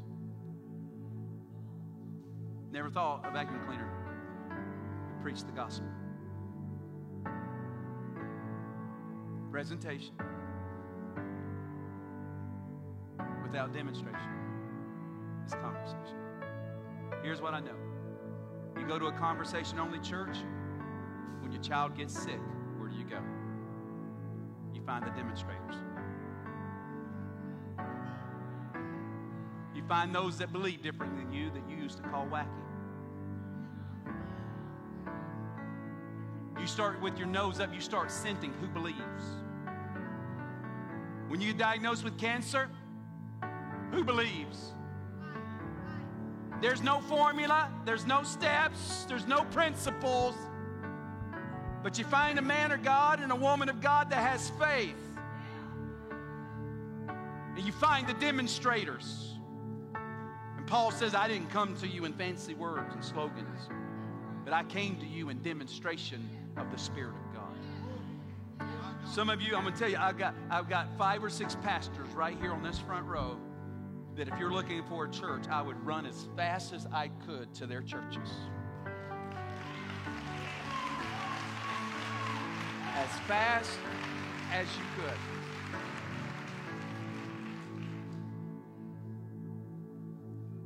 There's a reason I only preached 3 times. And I know that. I know the lane that I'm supposed to drive in. So about another 4 months from now, it'll happen again, I promise you. I'll explode. But here's the deal. Now look at that text one more time, then we're going to baptize. Even though the tree be cut down, but at the scent of water, it can sprout again. And I know why you're here tonight, because you smell water. You hear me? You smell. You've smelled water. You've heard the miracles.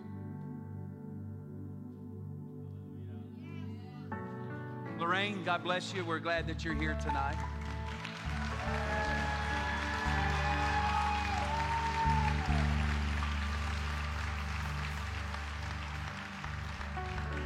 And then it goes from that to this.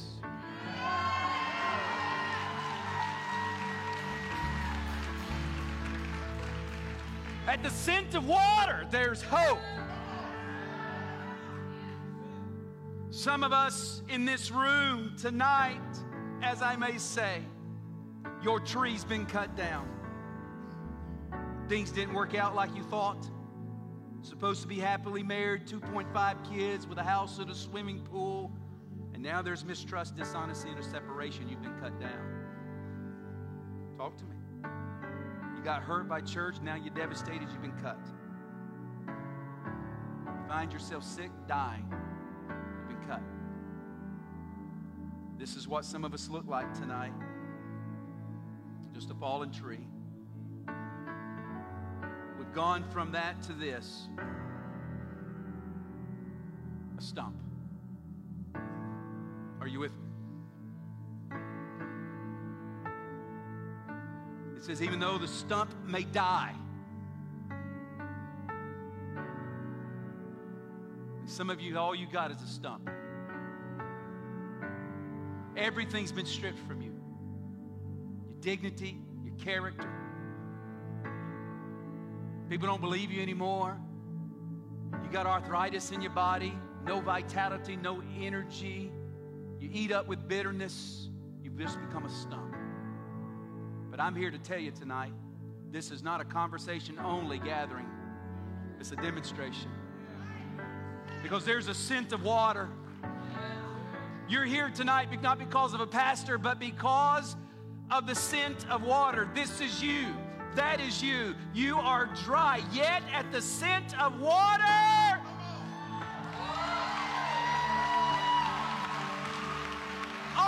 All I need is just a smell, just a little bit of hope.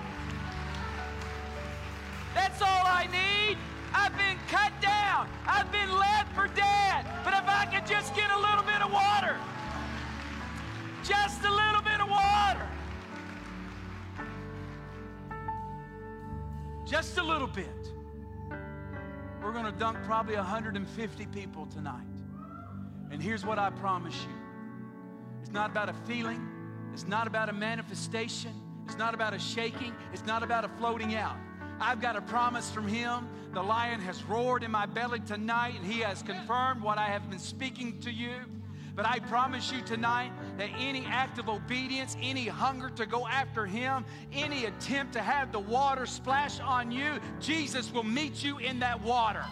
He will meet you in that water.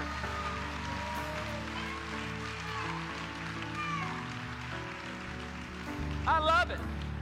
An elephant can smell water from 12 miles away. Some of y'all drove 8 hours. You smelled it. Pastor Jim, where's your group?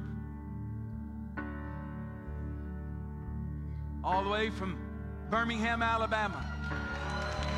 You smelled the water. Pastor Matt, Pastor Stevie, you came because somewhere in Moody, Alabama, you smelled some water. Let me tell you what the devil, his mistake is this. He left some stumps.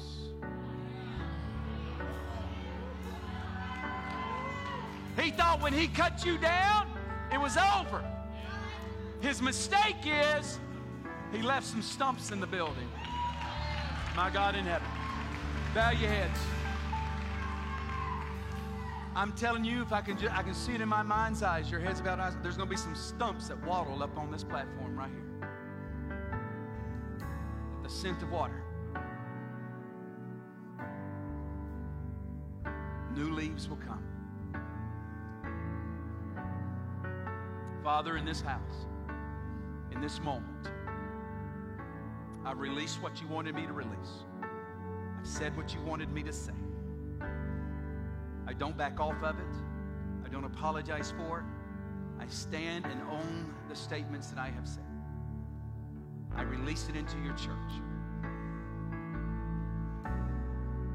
But now, Father, these individuals have come to be healed, to be cleansed, to be delivered, to be set free, to be changed, marriages to be saved.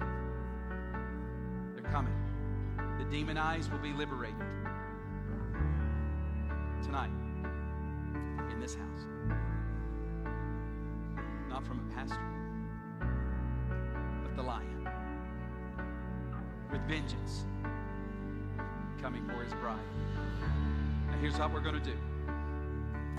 I'm going to open up these waters to my right and to your left, these steps.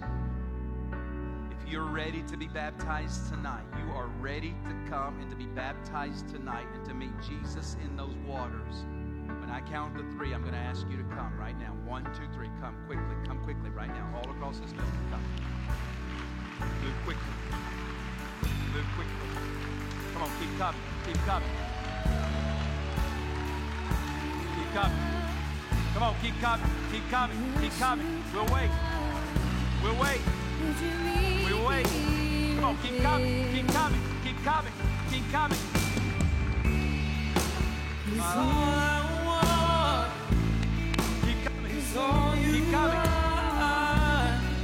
Will you meet me here again? Now listen to me. Listen to me. Keep coming. Keep coming. Keep coming. Keep coming. Keep coming.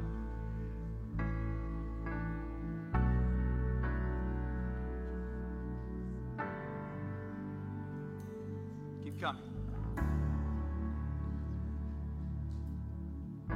Last night in Texas, East Texas, people waited 6 hours to be baptized.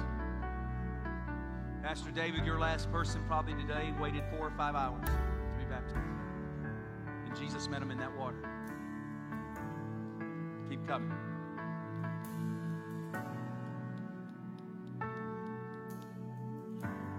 Every head bowed, every eye closed. Just take a moment as they are waiting to be processed in the line to receive their clothing. Heads bowed, eyes closed. Folks all over the world are watching. But you're here in this room. There are folks tonight that have never committed to follow Jesus. You said a prayer. You made a commitment in your mind, but your heart did not commit to follow Him. And you're standing in front of me tonight, and you're not so sure if you died tonight that you'd go to heaven. I'm not going to make it easy believism for you tonight. I'm going to do what Jesus would do. He says, I will change your life. I will forgive your sin. I will bring you to heaven with me. But here's what I need from you. I need all of you. I need you to come and follow me. Commit your life to follow me. I need your mind. I need your heart. I need your body. I need your soul. I need your spirit. I want all of you. And if you're willing to say, I want to be saved and have a radical exchange of my life for His, when I count to 3, I want you to raise your hand as high as you can. You're saying, Todd, I want to be saved tonight. I want to follow Him. I want to be born again, and I'm willing to do whatever it takes. I will follow Jesus. I will commit to be His disciple. If that's you, on the count of 3, when I say 3, lift your hand as high as you can. 1, 2, 3. Anybody in this room? God bless you. There are others. There are others. Up here on the platform, several behind me, over there. Absolutely. Are there others? Lift it high so I can see it. Hands all over the building. Now here's what I'm going to ask you to pray. Those hands that are up, all of us are going to pray in support of you, but we're going to cry out to God. Pray this prayer with all your heart. Say, Jesus, I need you. I am a sinner.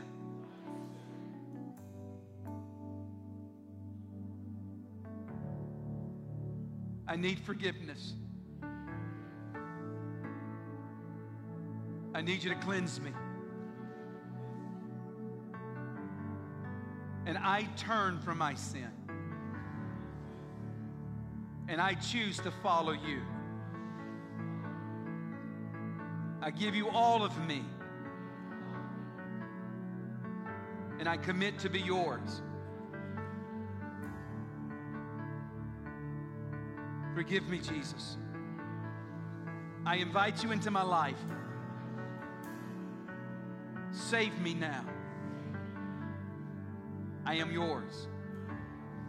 From this day forward, I'm yours. In Jesus' name. Heads bowed, eyes closed. If you prayed that prayer very quickly, one more time, you committed to make your life Jesus's. You just got born again. Would you raise your hand one more time? 1, 2, 3, as high as you can. Anybody in this room? Anybody in this room? Yes. Anybody in this room? Anybody in this room? Come on. God's good. All behind us, right here, right here, right here. Right here.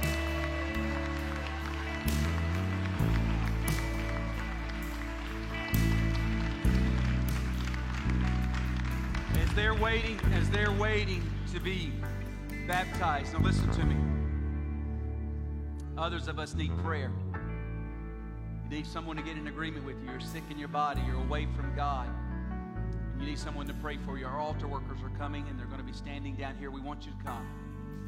We're going to pray, get in agreement with you. Some of you need prayer about guidance. How do I start a new journey with the new church? And I know that's controversial, but you owe it to your family. Get into a church that's not conversation only, but demonstration. Let these people pray for you. We're not proselyting. I'm just telling you, you owe it to your family. You owe it to your family. So when I pray, I'm going to ask you to come. Those of you that need prayer. Pastors, would you come and line up here at the front with us? In the next few moments, as our praise team begins to sing, I want you to come. And let us pray for you for whatever's going on in your world. Father, we open this altar for people to come. Right now, you come. Bring your spouse. Bring your friend. God will touch you right here, right now. Come.